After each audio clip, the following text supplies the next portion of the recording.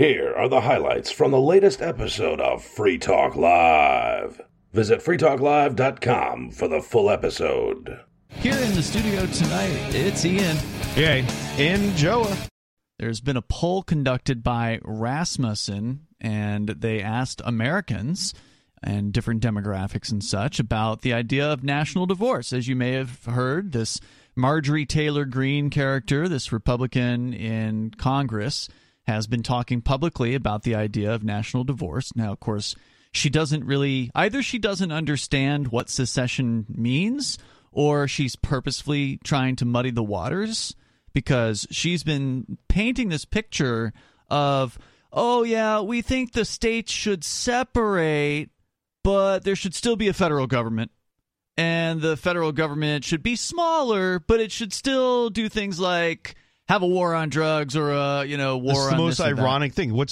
You're talking between two sides of your mouth. Yeah, she absolutely is. And like I said, I don't know if she's doing it on purpose because she's just not that intelligent, or if or I don't know whether she's not that intelligent or if she's doing it on purpose. So, but evil genius, perhaps. But regardless, it has gotten the idea of national divorce out there.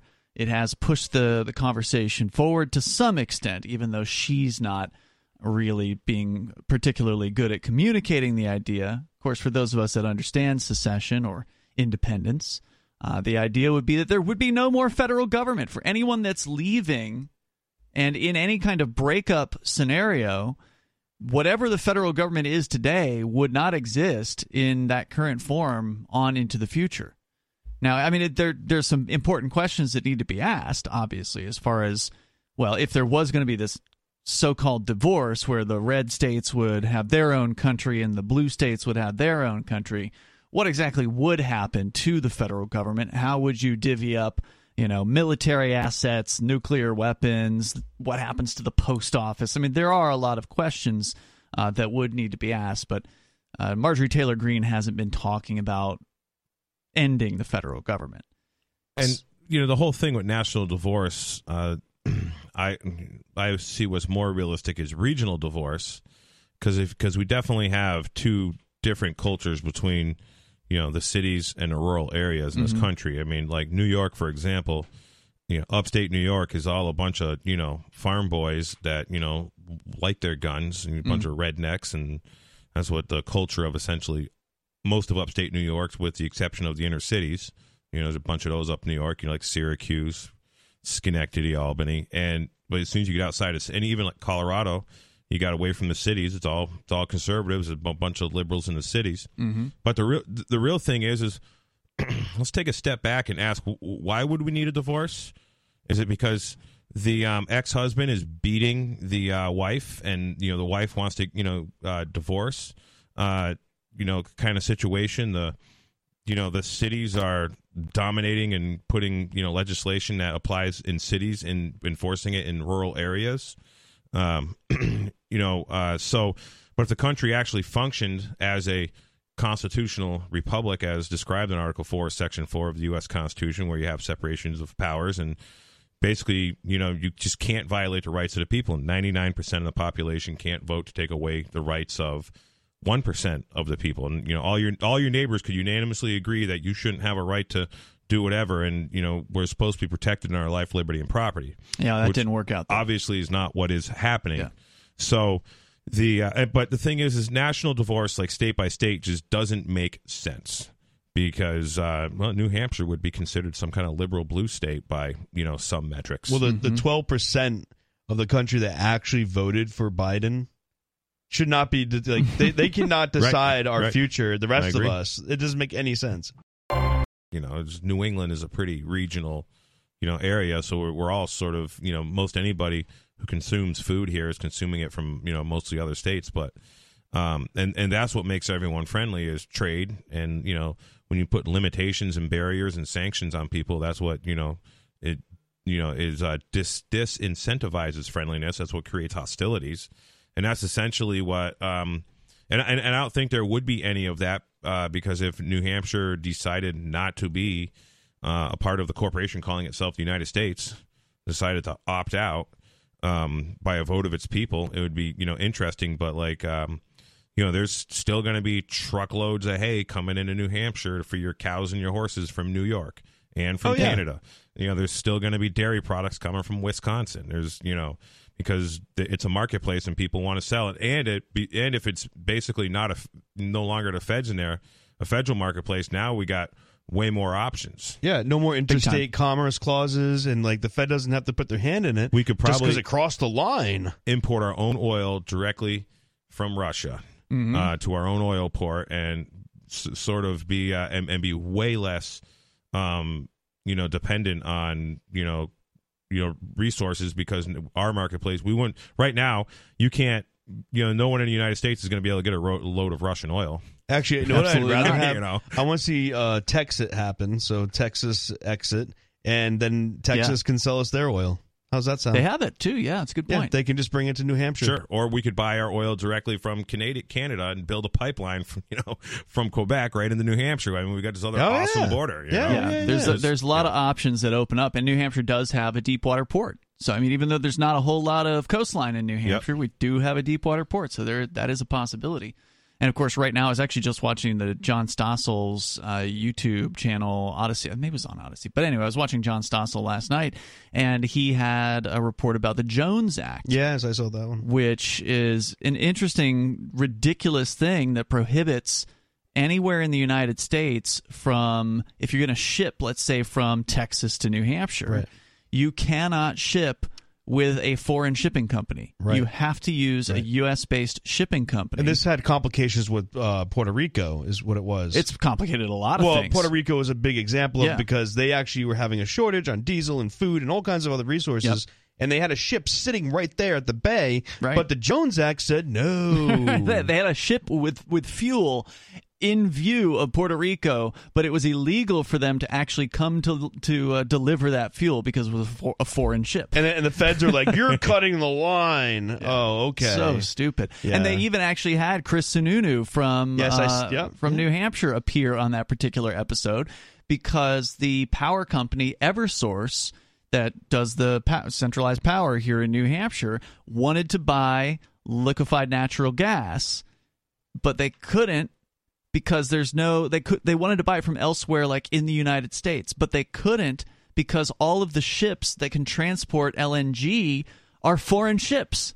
Yep. There literally are 0 ships that can do LNG transports that are from the United States. So, and this is purposeful. So they want to take these LNG, liquid natural gas ships, and they don't want it coming off of Shreveport, or that east or whatever, out of the Gulf of Mexico, any of those, Louisiana and Texas, and running to like New England, because they want that ship going to Europe, and then they want that ship running over to somewhere in Ukraine, filling up with natural gas and coming back to the States, probably, because they do have natural gas comes into Boston, comes into and it comes from foreign places. From foreign places, yes. But they got and the thing is there's just not enough Americans to really do all the work that we got to do that are willing to work.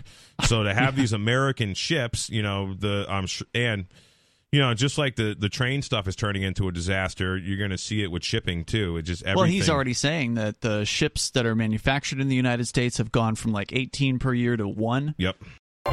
Look what happened to the trucking business during COVID. Remember when there was all the news about the ships in the harbor outside of Los Angeles and Long Beach, where there was 200 cargo ships out there? They didn't have enough truck drivers within the United States. Well, it wasn't actually truck drivers. They didn't have enough. Here's the problem with California. So I used to really pay attention to California has regulations against certain older trucks. Right. So I used to pay a lot of attention to the trucking industry. And so all these brand new semi-trucks running down the road are basically somewhat pieces of junk. They have these engine emission systems that are really, really just abusive on the actual engine, coming from a mechanic's point of view. So what they have is they have exhaust gas recirculation. They have these diesel particulate filters that are like tens of thousands of dollars on a semi-truck, just, these diesel particulate filters. They have this stuff called urea, which they call it diesel exhaust fluid. If you ever go to the pumps, you see DEF everywhere. It's diesel exhaust fluid. And what it does is sprays into the exhaust to neutralize some acid. And anyways, when it gets cold, when you let the truck sit for like a week or two, these systems have a very, very high failure rate. A lot of the farm equipment is like a lot of farmers don't even want to own. The guy I worked for in Colorado, he doesn't want to own anything because it's so finicky, like with the emissions controls, that there's a big failure rate. And what happens is these tractors and these trucks go into what's called limp mode, and you can only drive them really slow. Every truck driver listening right now knows exactly what I'm talking about. So what a lot of guys started doing was you can delete all this stuff off these trucks. So the EPA's really started hammering on a lot of mechanics and shops that do this stuff. They call them diesel delete, and you'll see like these trucks go from getting like 4.5 miles to the gallon to getting like 7.5 miles to the gallon. It's a huge difference. It's huge difference. Like pickup trucks go like Dodge 3500 diesel pickup truck, say like a 2012, 2020 truck. They go from getting 15, 16 miles to the gallon, driving them like a car. And so when you delete all the emission stuff, reprogram the computer and hack them, guys are getting almost 25 miles to the gallon with these things because now you're using all the technology to really make them efficient. But what happens is the exhaust is called like a NOx rating is a little off or something, and the environmentalists don't like it, but it actually really restricts these engines. And the other thing it does is the engines run extremely dirty, so you get this soot in your diesel engine which wears them out. So you see a lot of these new trucks have a lot of downtime. So the only companies that can run California for the past several years are companies that are guys that are running EPA Tier 5 whatever compliant trucks. So these are trucks like basically manufactured after like 2012 for the most part. So and a brand new semi truck's like $200,000 for a decent one, and that's not the trailer; it's just a truck. So these things are expensive to buy, so only the big trucking companies can really buy them.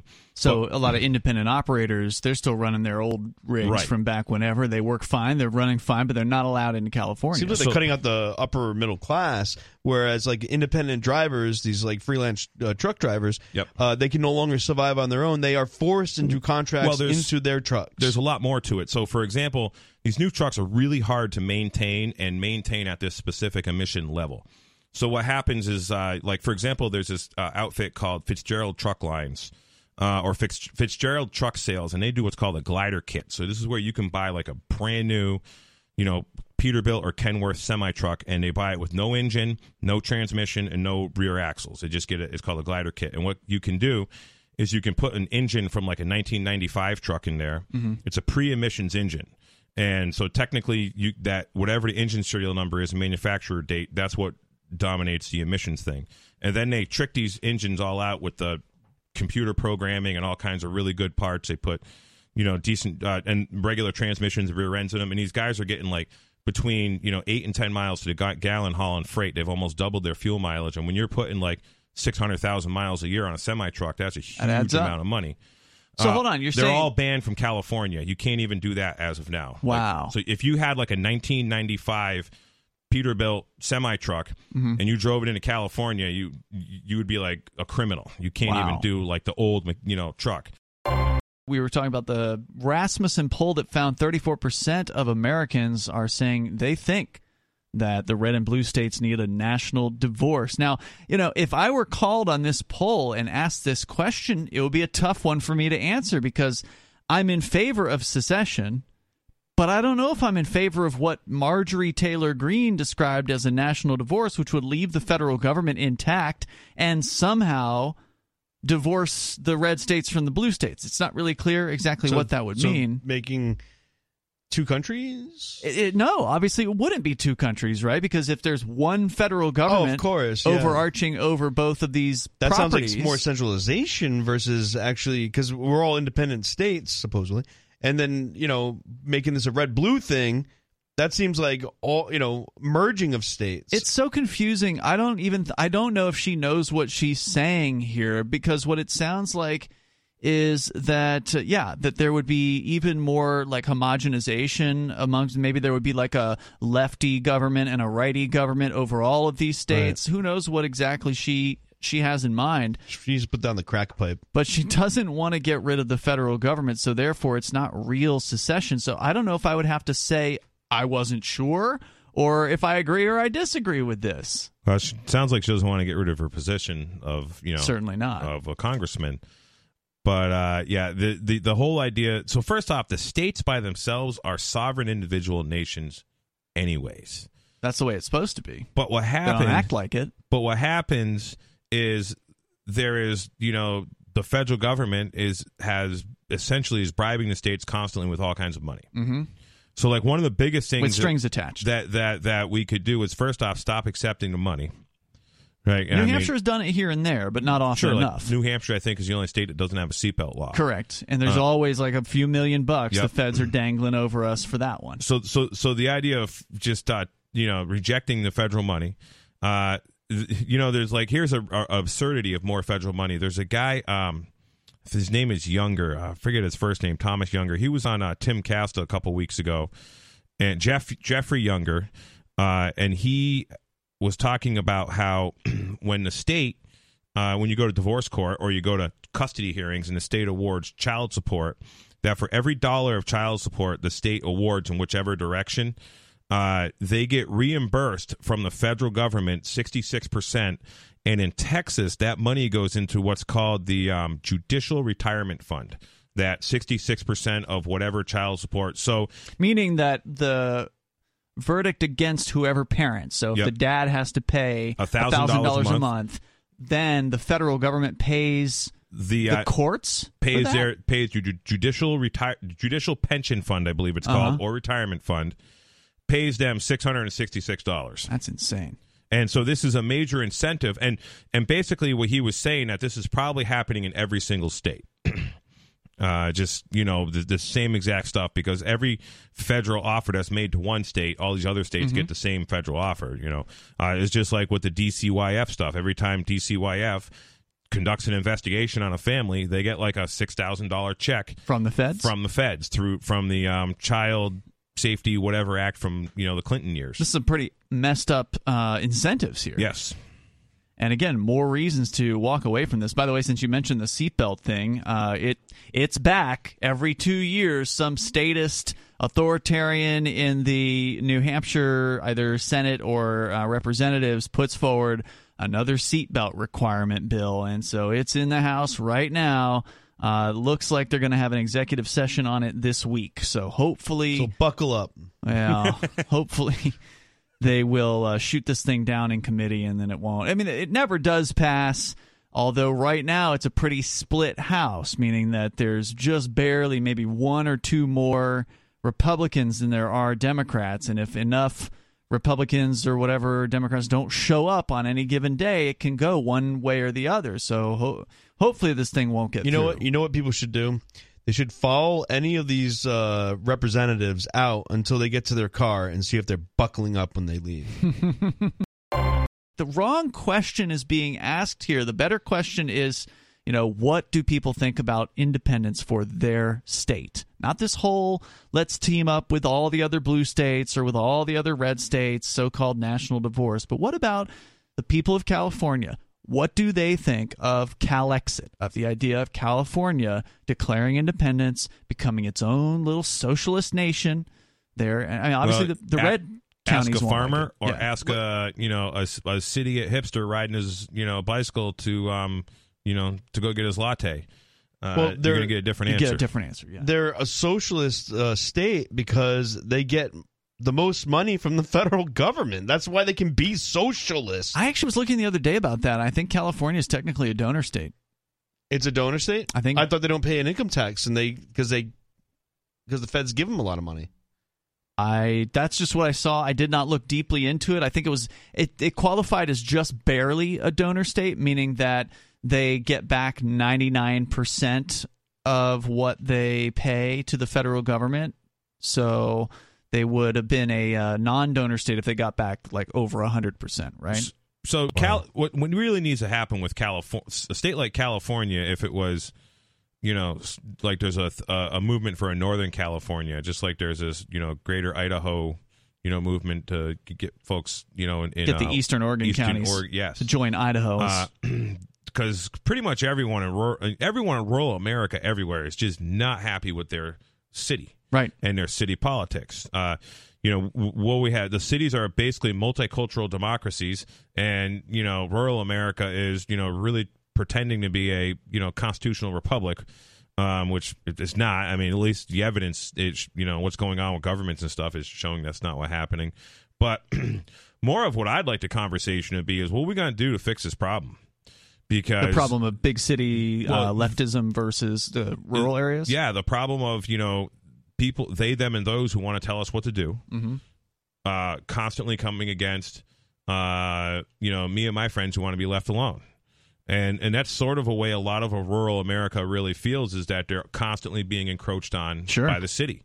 I mean, that's true. They're absolutely paying taxes to support the city people. I mean, you don't know how many stories of Massachusetts farmers that had these big, beautiful farms in the 50s, 60s, and 70s of, whatever. And then the cities just grow up around them. And they basically, so now the guy's got a whole bunch of neighbors that are like, we don't like the smell of your cows. And basically, dude, I was the guy here first. Run out of town. Right. This is why I seen somewhere in New York, they're building a development right down the road. And this guy puts up this big old sign and it says, notice farm animals, they poop right in front of you.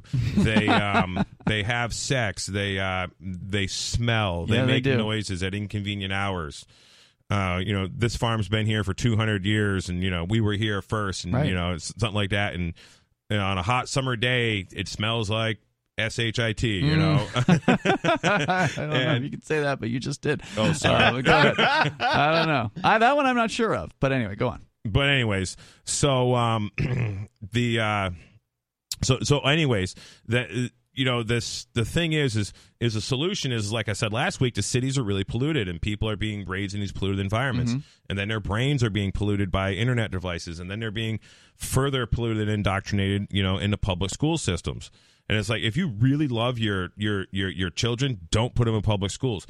Don't let them sit with an internet device in front of them, especially while they're little. I mean, you could probably, that first 6 years, no internet device is super crucial, I think. Now, I don't think that you're wrong about that, but there's also some people who want to force that on people. Absolutely. This Vivek guy. Those. I don't know if you've heard this Vivek character, this guy that's running for Republican Yes, I was president. there for his announcement, actually. Oh, you actually went to this What's guy? he want to force now? He wants to force young people to not go on social media. He wants to mandate that anybody that is under the age of 16 or 15 baloney right there. Would not go on. At the same time, at the other side of his mouth, he's saying, I believe in freedom. And then he says, however. Right. I don't think No, this should absolutely. happen. So, I could tell he was a snake in the boots. Oh, he's scum. Right away. I could just tell, because you know what? He's trying to reach the crowd here, and he did a great job. But then he starts speaking, and I'm like, I don't agree with anything this guy's saying. He says these, key words like, we got to end this wokeness. No, you don't. Let people be woke. If America's not a freer place in 20 years or in a generation, it's our fault. Sure it is. It's just the people who are alive right now who are making the decisions. A guy literally said something about, if you could go back to 2009 and you could only bring one piece of knowledge with you, what would it be? And I knew he was looking for the answer to be cryptocurrency or Bitcoin. And I was like, the knowledge would be, don't let your kids use internet devices.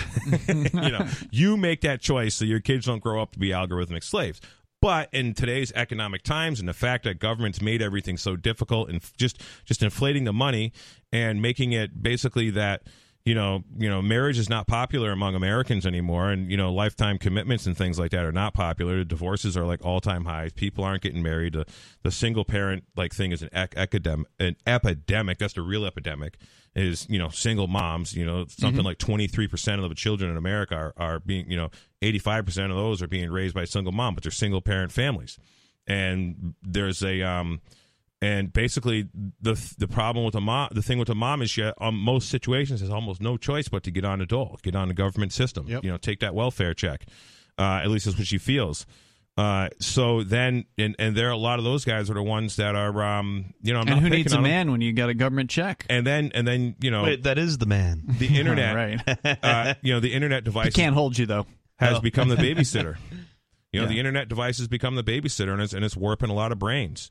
But no, I don't think it should be banned. I don't agree with that thing that hard. But there's just a lot of government incentive out there to essentially, tablets are almost nothing. In fact, There's welfare programs where you get your kid his own tablet when they're my 2 years God. old. Mm-hmm. Somebody was telling me about it. I almost believe that was Well, California. it's like outside but I the don't know. grocery stores. They like, yeah, free phone, and I'm like, I just like was curious. I wasn't going for it, but I was like, what kind of phone do you get? And they're like showing me a phone. It's like nicer than mine.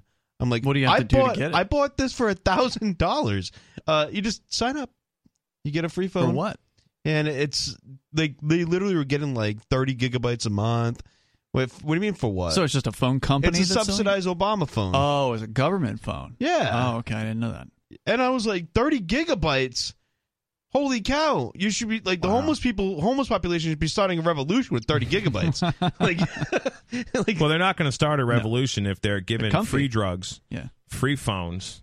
I mean, you really want to see an upset? Shut off the Wi-Fi in your house and see what your kids do. Now, Oh, yeah. imagine They're rising up. if the Wi-Fi didn't work with all the people in the city, and there's no more Wi-Fi. What would people do without their social media drug and start Great having point. withdrawals? it's like when electricity goes out and then, you see these like all these really pale people coming out of their houses. Yeah. Yeah. I'm homeless, but man, I can Facebook. But I know, Jay, you wanted to talk about the court system and DCYF, and there's a situation involving your wife who has been targeted. And of course, you by proxy. I mean, your family's being targeted Sure. here, by the government goons in New Hampshire, and there's a court hearing that's slated for Monday morning. Monday morning. It's right after Liberty Forum wraps up. Yeah, that's right after Liberty Forum. In fact, I don't know if I'm not making it to Liberty Forum this year. Hopefully some people that are going to be there can sort of remind people about it or say something about it. That'd be cool. Yeah, if you're in New Hampshire I'll visiting. say something. Yeah, if you're visiting in New Hampshire, this is something to do. Come on out. Activism to Right. support. Do a little activism before you go home. It'd be nice to fill up the courtroom. The courtroom is at 32 Clinton Street, Concord, New Hampshire. It's basically right off of Exit 2 off of Interstate 89. Mm-hmm. It's a mile and a half down the road on the left, essentially. Easy to find it. Yeah. Yep, easy Bring to your find. cameras. And the charge is childhood endangerment. And this Is that a felony or a misdemeanor? It is a Class B misdemeanor, I think. Okay. That means no jury trial if it's a Class B. Okay. And so, yeah, we have a motion to dismiss prepared, and I'm going to, attempt to be my wife's counsel. We'll see how that goes. Now, they And- call that, I think, a attorney in fact up here, if I recall correctly. I don't know if there's different I've rules. heard that term before. Yeah, I don't know if there's different rules for couples, for husband and wife. Maybe you won't have to jump through the hoops, but I know that there's a rule in New Hampshire that allows anyone who wants to represent another person in court to do so with the court's permission, of course. And so you got to agree to dress nice. And I'm not follow looking to all the represent rules. anybody. Yeah. What's that mean? Just represent. Best I can tell, it means to represent.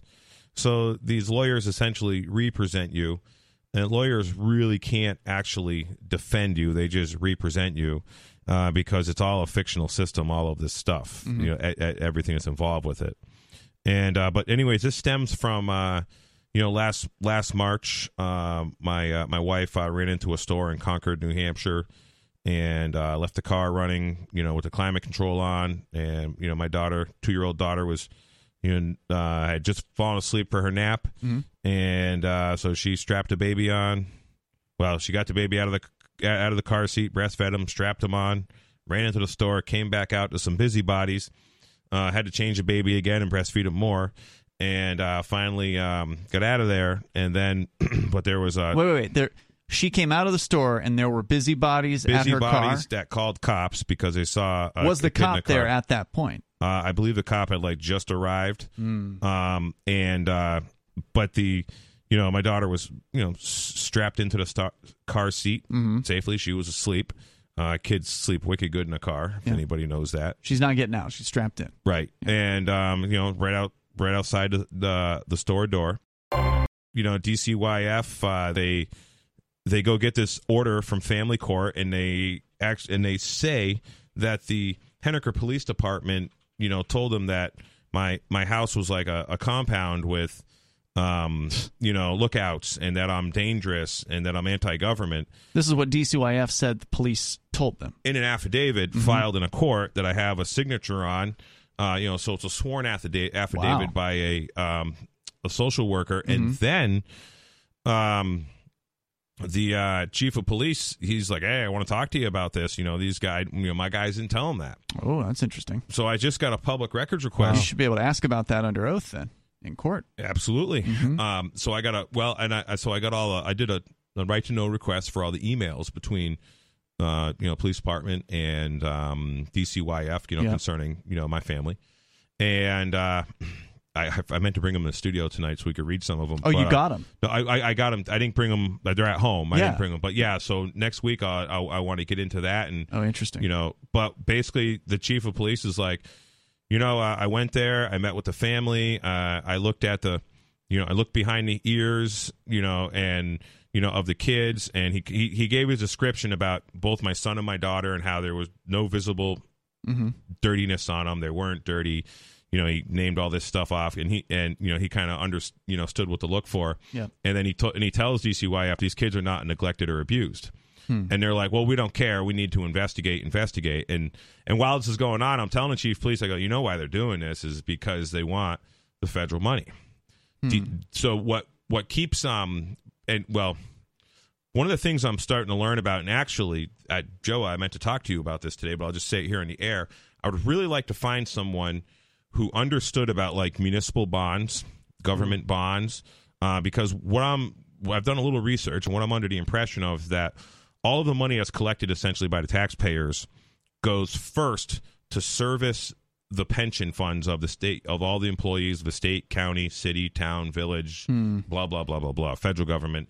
But and so this is very true in many states, especially California, where the pension systems are like very upside down and sort of insolvent because, who's running the government pensions is but a bunch of rookies.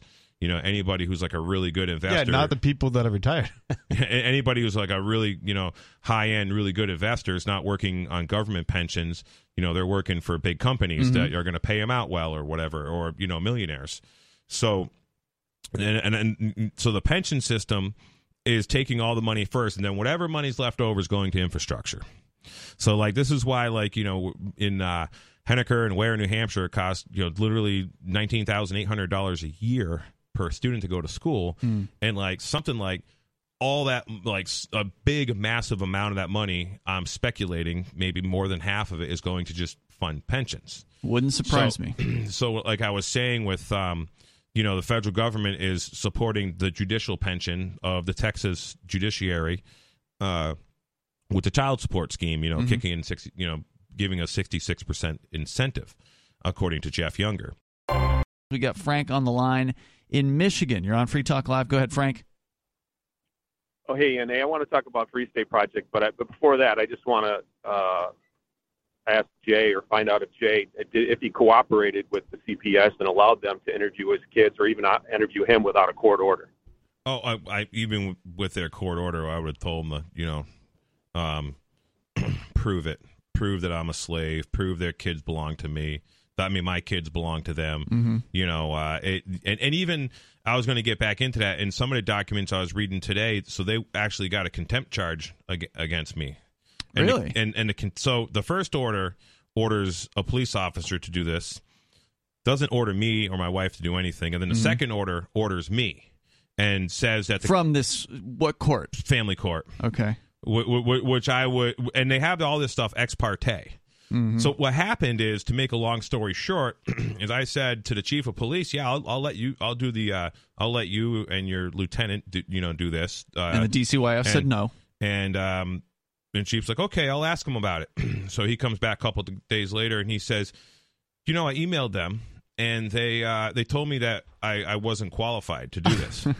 Which offended the guy, and his and one of his officer that we agreed that could be part of this, has like experience in sort of like social worker type line of work, his female lieutenant, and like so they're like the qualifications are there, and the order even allows for this. I mean, let's just I'm just trying to be peaceful and come to the table with something, because you start internet searching DCYF and the horrible stuff they've done is it actually you make you want to throw up. It'll make you sick. Sure. What happens with these with this agency? Anyways, So yeah, they never came to my house. Well, they came, but so I that asked was them to where leave. that ended. But where did you find out about this contempt order? I mean, the chief of police calls me up. He goes, well, actually, I found out about the contempt order after the chief of police motioned the court to vacate the order. Because in another affidavit, the social workers claimed that. So we actually went and met with the chief of police at the local breakfast place. We go there like once a month. Nice little pancake house it's called, right in Henniker, and it's a really great restaurant. And we've been, my kids been going there their entire lives, and they write in this report that I just allow my kid to just run out the parking lot, and so I went and I met with the chief of police there while the social workers are sitting in their car watching us, which we didn't know was going on at the time. And they said that my kid just like ran outside the restaurant, and this is why they have to interfere and they have to, come in. And but meanwhile, they're like, oh no, the police can't go see if can't go inspect the place. So this is why the Henniker Police Department did a motion to vacate the contempt charge because they just lied in their affidavit, and then they said that the police said that this happened, that are the ones saying I let the kid run out, and there's a patio behind this place. It's like a 12-foot by like 30-something foot patio with like a 42-inch wall, fence around it. It's all fenced in, and so yeah, my daughter would, I'd let her walk around because we're done eating dinner, and she's a 2-year-old and doesn't want to sit there, and she'd walk out the door and I'd follow her out the door, and we'd walk around a little bit and just follow around and then go back in the restaurant. And that's kind of our normal routine. Especially when I take the kids out to the restaurant, I don't want to just, take them out of the high chair and stick them in the, in the car seat. We let them go move and play. And a lot of times what we do in the summertime at that place is we run around on the grass in the front yard. Rob in Vermont. Well, I mean, I just wanted to tell Jay that I really wish him the best of luck on Monday. It upsets me. See, I've known Jay for quite a while, and to go ahead and for those social workers to paint him out to be like somebody like Randy Weaver is upsetting. Just because he's got the layout of what he's got at his house, and for them to paint him as somebody that's awful person, it's absolutely wrong. Yeah, and my homestead is like, a basic New Hampshire homestead. There's no fence or anything like that. Like, probably every 10th property up and down the road is like set up pretty much just like mine. Yeah, the only thing that makes your homestead different is you're a dome house. Yeah, that's it. I tell you, I can take you down the legal quagmire of what the Department of Child Welfare does to people. They destroyed me and my family over 40 years ago, and they'll do what. See, the family law and the criminal law are two different entities. Okay, and the family law, I mean, it's all about fraud and money. These people get paid to do horrible things to people. These people, the judges, the lawyers, the social workers, when they adopt out a child, I mean, they get thousands and thousands of dollars for this all the time. Yeah, it's nothing new. There's a really good documentary out there, Save the Children. It's on band.video, and so in that documentary, they get into a lot of the financial, they do a little financial forensics on how much money the federal government is giving all these states, and like California and New York get massive amounts of CPS money. And it's insane amount of money, and actually where a lot of the money comes out of is Social Security. It's taken right out of the Social Security, pension fund, which is just a pyramid scam, anyways. And people probably ought to invest their money elsewhere, not into that. But yeah, it's just it's a blatant child trafficking scheme. If the definition of trafficking is basically doing something for money, because they're absolutely doing it for profit. They're doing it to keep their pensions propped up. And I would love to, put all this together and, present something, because this could be a major part of a New Hampshire exit strategy. Here's one reason one of the biggest reasons we need to get out of here, get out of this relationship with the federal government is because of all this money they're giving to an agency that is basically doing nothing but destruction to children. It's ironic because like I feel like what DCYF and whatever CPS they essentially are creating a victim. The child, they can be taken from their home, and now they're being molested in another family, and now DCYF is forever into that kid's life until they're 18 because they can never put this kid in the right family when they should never have taken it from the family in the first place. What would we do if we didn't have this government agency keeping us safe from parents that are abusing their kids? What do you guys think? Well, first off, the government has taken too much control in general, so people are just dependent on the government, for their services and like basic community sort of efforts, and all kinds of further facets of government. But see, this is where the community comes involved. If I saw someone in my neighborhood abusing their kid, I'm going to say something. I'm a part of this this neighborhood, this community of sorts. So I'll say something that way, but I mean, I wouldn't try to take someone's kids away. It's very circumstantial at that point. Imminent danger is another story, right? Like if a kid is imminently in danger, I think it's the responsibility of people who know to go do something about it. But I think that is the answer to the question here, because it is a tough question. I was going to say something like that. It's kind of like, first off, I want to say hi, Mom. Mom's listening. Hey, Mom. Anyways, like, if you saw like some dude beating his wife, or you see a woman that looks like she's beaten, and you know that somebody's beating her, or you start asking some questions or whatever, you would want to. I would want to render aid or help in some way or some form. The only thing I can relate to an action that I have taken on, sort of a vigilante action before, was there was a woman I knew who had these goats, and basically she was very much neglecting them. She was a drug addict, and so I go over there one day to do something, or the goats keep on getting out, and the goats have no water, they got like no food, and as soon as they see me with a bucket, they come running. So they just followed me back to my place, and I just put them in a stall, and then I turned them out with my goats. And this lady shows up like 3 weeks later. She's like, "Hey, my goat's been missing." I'm like, "Really?" She goes, "Yeah, I went out there today and they weren't there." I'm like, "Oh, that's interesting." And she's looking right at her goats. They're in with my goats. That's how bad it was. She couldn't recognize her own goats. Right. Yeah. But she was like a straight up junkie, and it was a very sad story. And I'm like, "Yeah, I don't know, but I went and stole her goats. That's what I did." Now, do you have a right to go steal someone's, livestock? No. But I knew I knew what the situation was. But like, this particular, if the situation was the same with the kids, and the kids came over your house for a couple of days, and like she didn't, and she comes looking for them 3 days later, not sure where they are or something. I mean, But Jay, you didn't steal the goats. You rescued the goats. Yeah, I left the door open and they followed me. For real? You want water? Happened, Yeah. Right. So we have state agencies that are dealing with this animal stuff. Whatever the ASPCA or something they call them, animal control. There's all kinds of people who have been harassed over and neglecting their animals, and those animals are private property. Well, if somebody's beating their wife, you got to intervene. If somebody's beating and abusing their children, you should be a little bit nosy about things. I tend to, I'll say to some people sometimes, I'll ask them things that are like considered nosy. I'll say, "Hey, excuse me, I'm kind of nosy, but what's up with your kid there or whatever, or things going on, your kid's constantly looking at a device. That's concerning to me. I kind of think that's child abuse, so I want to have a talk with the parents about it." But the thing is just, and because the state has take charge for that, an attitude of a lot of people are, well, that's why I pay taxes. So the state can do that.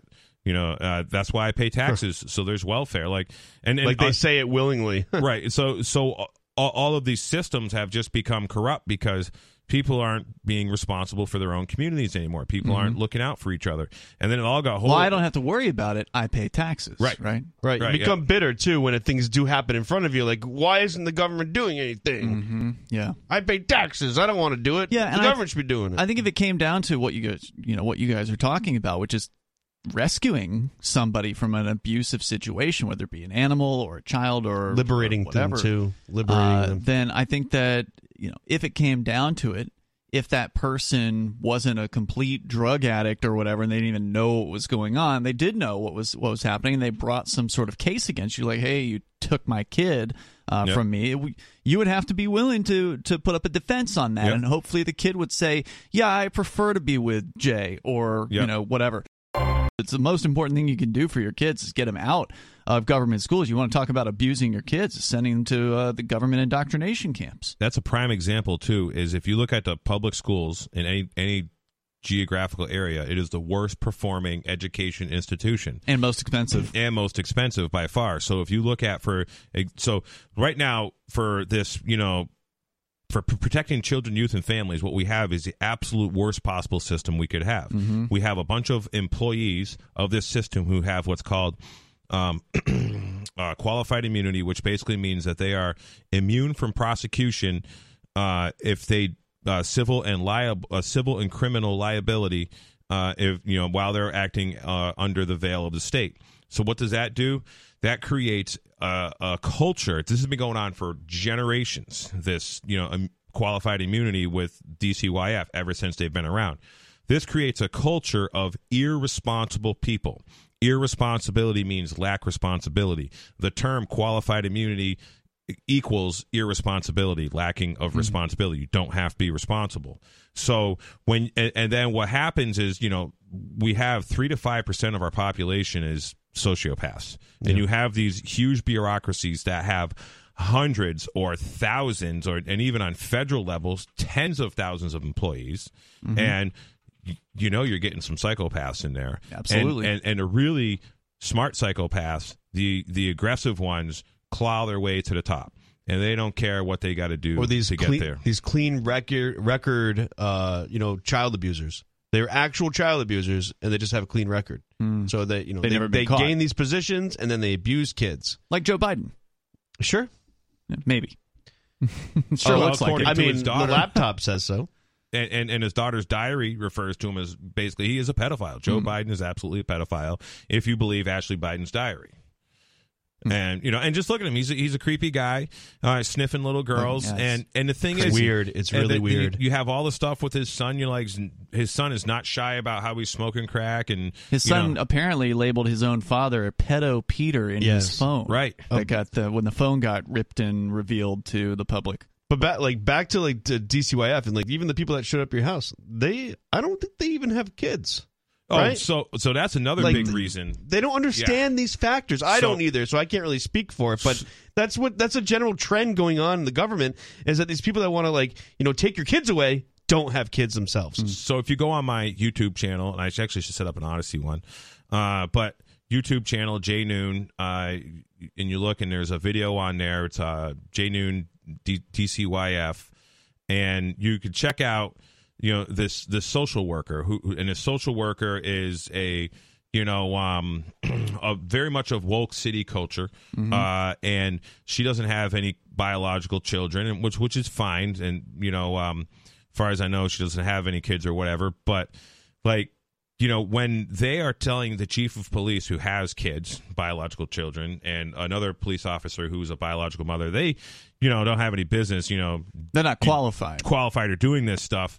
And yet you got someone who's basically, went to school for, liberal arts or something, because it doesn't matter, and maybe, got a degree in whatever, degree you need to, childhood education or something to be a social worker. Yeah. Or culinary art for spirit cooking. Sorry, go ahead. and so, whatever it is. And, and the thing is, with the state, it doesn't matter what the degree is in. As long as you got some, can prove that you succumb to the brainwashing of the, education system and go to college and get some degree. That's the level that's all they care pay about. Okay. So I asked this woman, the social worker, I says, Melissa Coombs is her name. I says, do you have an oath of office?